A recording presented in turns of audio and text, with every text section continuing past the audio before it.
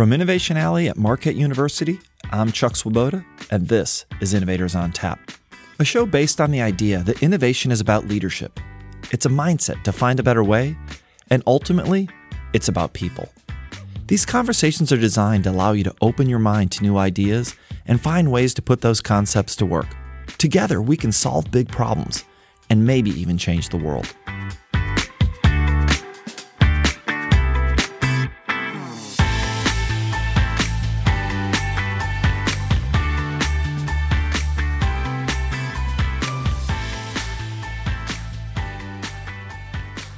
In 2001, I was named the CEO of Cree, a publicly traded technology company, at the wise old age of 34.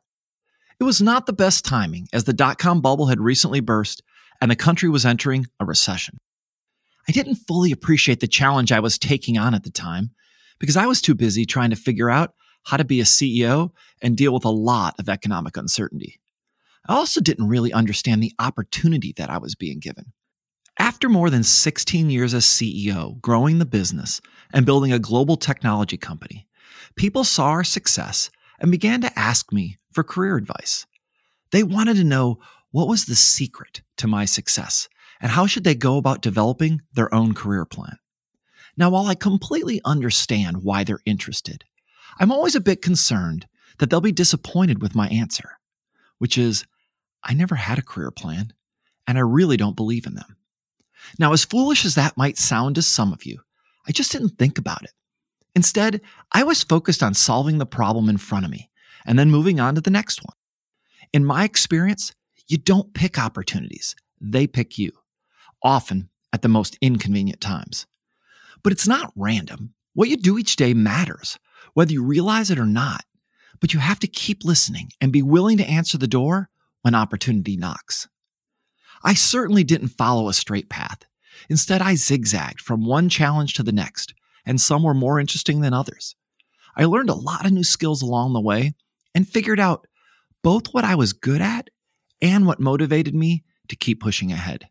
My career started with a degree in electrical engineering and a year's worth of co-op experience working at Ford Electronics. My first professional job was in sales and marketing at Hewlett-Packard, which I chose because it gave a kid from the Chicago suburbs a chance to work in Silicon Valley. After 4 years of doing that, I took what seemed like a really big risk at the time. I gave up the certainty of working for a well-established company to move across the country and join Cree, a small startup with big ideas and a pretty uncertain future. At Cree, I started as the LED product manager and then took whatever opportunity came my way. I was tasked with buying a company in Hong Kong and then became the general manager of that business, which had some success, but actually a lot more failures. Then one day I was asked to move to operations and run part of the factory. As time went on, I was asked to take on different roles as new problems came up until I became the chief operating officer, then the president, and eventually the CEO. I never asked for a promotion because I was too busy trying to do a good job working on whatever challenge was in front of me at the time. Titles never mattered much to me, and it mattered even less within the company. For many years, we didn't even publish an organization chart. You were respected for your contribution to the success of the company and held accountable for the things that went wrong, which they did quite often. It was about outcomes, not effort. And although I became CEO, it was actually never a goal of mine. In fact, when I was first offered the job, I wasn't sure I actually wanted it. Because I knew that once you take on the role of CEO, your next most likely job is fired. Now, this is the long way to say that the best path forward in your career may be to stop worrying about it and put all your energy into solving the problem that's right in front of you. In my experience, there is no shortage of opportunities for people that work hard and know how to make a difference. The organizational psychologist Herminia Ibarra may have said it best. You learn who you are through practice, not through theory. Simply put, you can think about your career all you want, but until you get in the game and start doing it, you won't know what you're good at, and neither will anybody else. If you're worried about the future, take solace in the end of history illusion, which explains that many people think that the way they are now is the way they'll be in the future. But if you look to the past, you'll realize how much you've actually changed. So focus on the task at hand, complete them to the best of your ability, and then be ready to see where it takes you. If you're listening to this podcast for conventional career advice, you won't find it. But you don't have to just take my word for it. Instead, we've gone back through our previous episodes to pull out some of the best advice for developing yourself. And if you do that, I'm confident that your career will follow. And remember, successful people create successful careers, and not vice versa.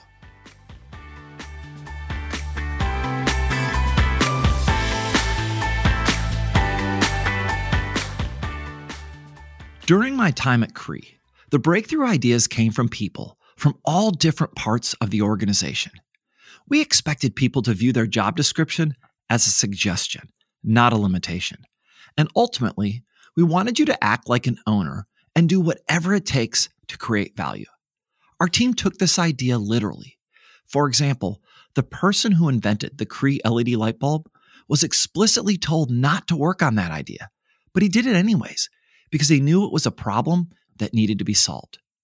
Tom Werner, the CEO of SunPower, summed this concept up nicely.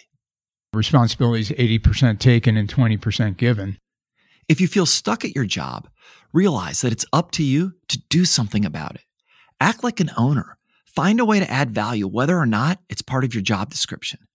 When you make the company better, people will notice, and more opportunities will come your way. Attitude is incredibly important to success and is often a root cause of failure. Do you go to work expecting to get something or give something? Glenn Reed, creator of iMovie and iPhoto, captured this idea with a question you can ask yourself. Are you making a withdrawal or are you making a deposit? And a lot of people want jobs where they're making withdrawals as opposed to what can I bring into your company and do? If you reframe your job as an opportunity to give, you'll likely have more success and learn a lot more along the way. Think about it. Who do you want on your team? People focused on what they can do to solve problems, or people distracted with what they get in return? And don't underestimate the value of curiosity and having a passion to find a better way. Hillary Brasseth of Votes reminds us about the importance of continuing to question how things are. Never stop asking questions. Typically, an entrepreneur gets their start from being frustrated with something and perhaps asking a question from that frustration, which forms an opportunity. And I think that mindset, kind of a general dissatisfaction with the status quo and constantly trying to ideally build something for the better, that'll take you a long way. And don't be afraid to ask the same question again at a later time or in a different situation. As context changes and things evolve, oftentimes so does the answer. Although identifying problems often starts with asking questions, you can't stop there. A company's success is fundamentally tied to its people's ability to find solutions. Ask yourself, are you a problem solver or just a problem finder? Rajesh Vashisht, the CEO of SciTime, explained it this way. I'd rather see a solution than somebody being critical, because critical doesn't build anything. Solutions build some things. Problems reveal themselves by people challenging the status quo and asking why something couldn't be better. But asking why is only the first step. Finding solutions is where value is created. And don't shy away from taking on big challenges. If you have small goals, you'll get small results. If you set a big enough goal, you'll realize exactly what you need to do, as Mark Swoboda, former CEO of Bridgelex, put best. Because if you set your goal big enough, you'll figure out the real obstacles you have in achieving those expectations. If you only set goals you're likely to achieve, you'll miss the best opportunities for success and never know your true limits. When you make the goal big enough, it will force you to get at the real problems that need to be solved. And only then can you see what really needs to be done. And recognize that you can rarely achieve big goals alone. Finding a good team can be crucial to tackling obstacles that come up along the way. As Bill Krause, co-founder of Mission Barbecue, said, there's a quote, it's actually a proverb, that says, if you want to go fast, you go alone. If you want to go far, go together. So oftentimes, I think entrepreneurs think they can do it all by themselves. And flat out, you can't. Creating a team that is aligned on a common mission, but brings expertise and insight that you don't have, will allow you to accomplish far more than you could if you tried to go it alone. One of the qualities of most great innovation teams is a diversity of thought. The ideas come from people in many different parts of the organization and from all levels.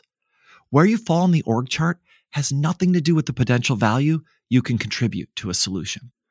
Sharon Resch, a former professional ballet dancer and mathematician, explained that you don't need a certain job title to have good ideas, but you have to start with the right perspective. Well, first of all, you have to come in as an equal. Every one of us at this table has something to say. Leadership starts with your attitude, no matter where you're at in an organization. It's about using your ideas and relationships to create followership. Chris Lukey, account executive at Rockwell Automation, summed it up as, you can be a leader in whatever job you're in, regardless of what point you are in your career. Whether you have direct reports or not, you are a leader if you're able to influence people to get the right work done. Leadership is not something that is given to you. You have to create it for yourself. And while we often think of leaders as the person standing up in front of a room, imploring a group to take on a challenge, it starts with being honest with yourself about the reality of the situation and how it affects those around you. It's important to recognize that you may not have all the answers. Keith Stanley, director of Near West Side Partners, offered this advice. To have some humility and have some respect and be intentional about understanding others. The more assumptions we have, the difficult it is to do our work. And don't ever underestimate the importance of truly understanding why you are doing what you are doing. Why it is important that we take on this challenge at this moment. What is the greater purpose? One of the ways that Cree was successful in building highly effective teams is that we made it personal. Kenton Lee, founder of Because International and inventor of the Shoes That Grow, may have said it best. I was trying to do something that I thought would help my friends. It became so personal to me, and that was really kind of my main motivation. If you embrace these 10 ideas, I'm confident that you'll accomplish whatever you set your mind to, which will lead to opportunities to do many things that you would have probably never even thought to put on your career plan. And while you pursue your journey, keep in mind one last piece of advice from Thomas Edison. Most people miss opportunity because it is dressed in overalls and looks like work.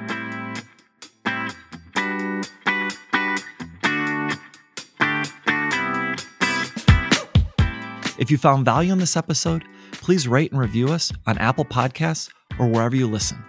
And please share the podcast with your friends and colleagues, because I think we all know of things that could use some innovative thinking.